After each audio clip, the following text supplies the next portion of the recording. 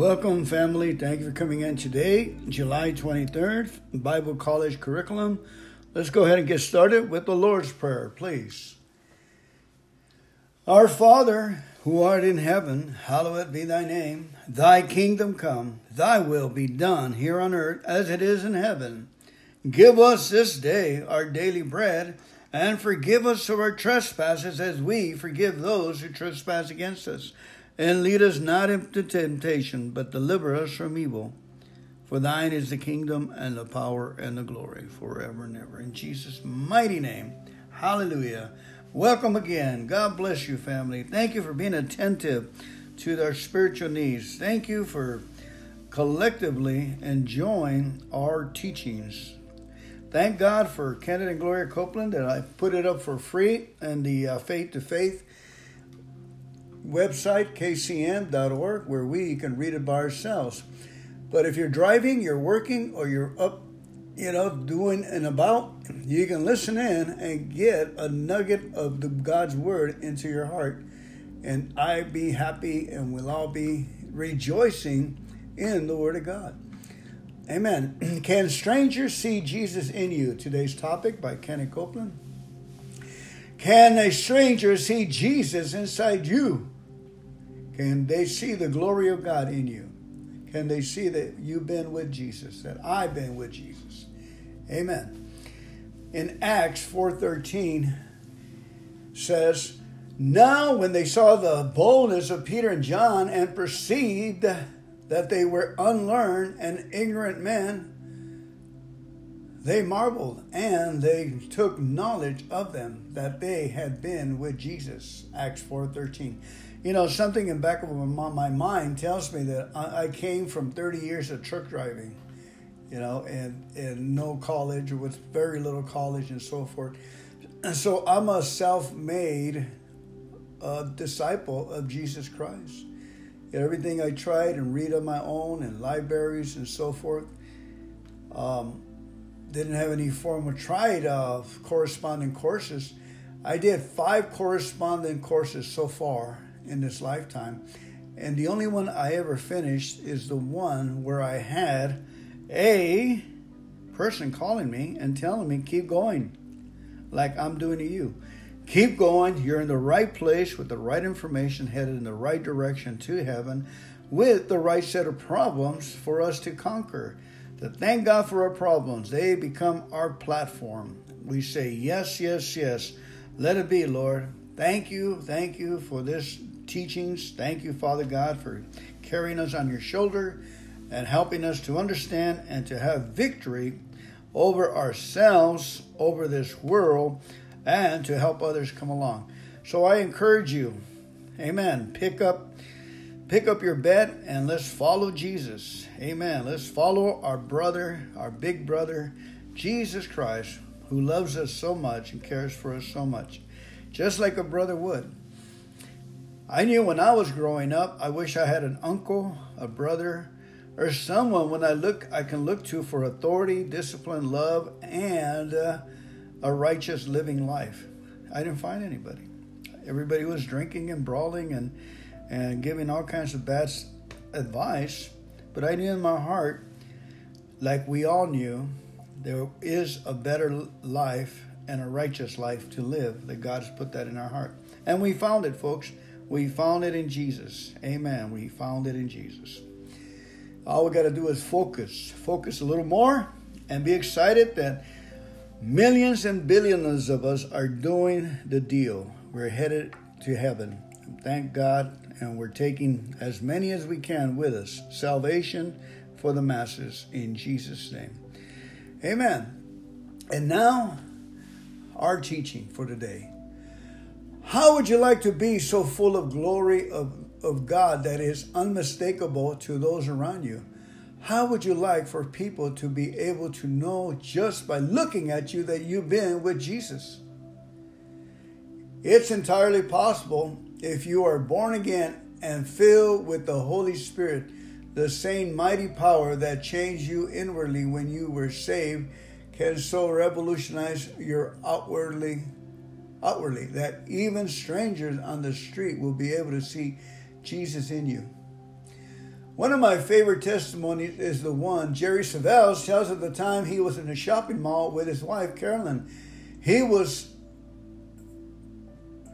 flowing from one store to another, casually passing time with Carolyn until Carolyn finished her shopping.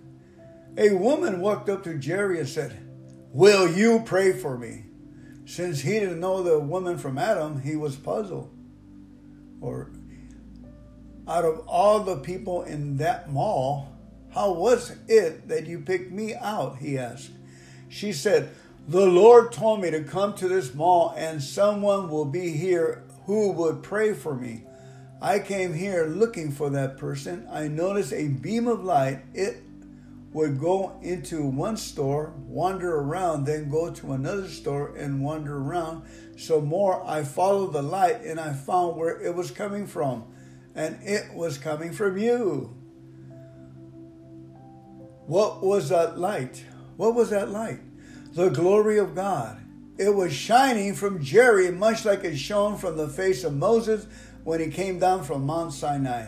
And that radiant presence of God brought healing to the woman when Jerry prayed. Just as the fact that Peter and John had been with Jesus was unmistakable, so was the fact that Jerry Savelle had been with Jesus when the lady walked up to him in the mall. When you spend time with Jesus, it will be undeniable. His power and His glory will be reflected in you to the world, and His presence upon you will meet needs everywhere you go. Take time to be with Jesus today. An additional reading is Acts chapter 4, 1 through 20. Peter and John before the council. While Peter and John were speaking to the people, they were confronted by the priest, the captain of the temple guard, and some of the Sadducees. These leaders were very disturbed that Peter and John were teaching the people that through Jesus there is a resurrection of the dead. They arrested them, and since it was already evening, put them in jail until morning. But many of the people who heard their message believed, so the number of men who believe now total about 5,000. The next day, the council of all the rulers and elders and teachers of religious law met in Jerusalem. Annas the high priest was there, along with Caiaphas, John, Alexander, and other relatives of the high priest. They brought in 2 disciples and demanded, "By what power or in whose name have you done this?" Then Peter, filled with the Holy Spirit, said to them, "Rulers and elders of our people, are we being questioned today because we done a good deed for a crippled man?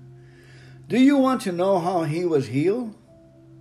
Let me clearly state to all of you and to all the people of Israel that he was healed by the powerful name of Jesus Christ the Nazarene, the man you crucified, but whom God raised from the dead. For Jesus is the one referred to in the scriptures where it says, 'The stone that you builders rejected has now become the cornerstone.' There is salvation in no one else. God has given no other name under heaven by which we must be saved."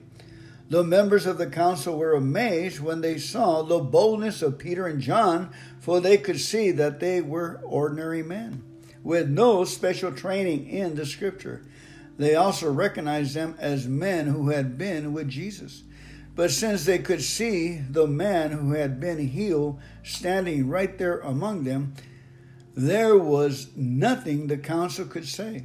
So they ordered Peter and John out of the council chamber and conferred among themselves. "What shall we do with these men?" they asked each other. "We can't deny that they have performed a miraculous sign, and everybody in Jerusalem knows about it. But to keep them from speaking their propaganda any further, we must warn them not to speak to anyone in Jesus' name again." So they called the apostles back and commanded them never again to speak or teach in the name of Jesus. But Peter and John replied, Do you think God wants us to obey you rather than him? We cannot stop telling about everything we have seen and heard. The council then threatened them further, but they finally let them go because they didn't know how to punish them without starting a riot. For everyone was praising God for this miraculous sign, the healing of a man who had been lame for more than 40 years. Amen. And that was up to verse 22. Thank you, family. Thank you very much. Hallelujah. We're in the winning team, God's team.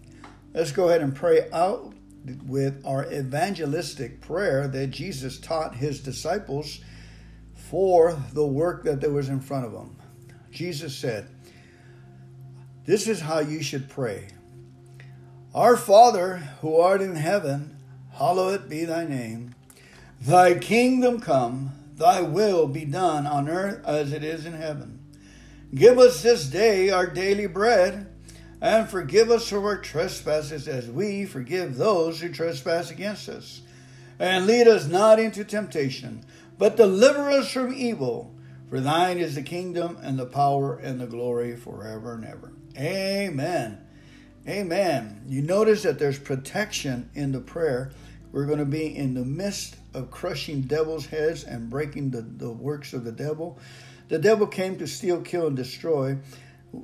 Jesus has commissioned us to go out there and give life and life abundantly, and to destroy, as he did, the works of Satan by releasing the captives free, healing the people's hurts and agonies, and encouraging and being a blessing to others with the love of God.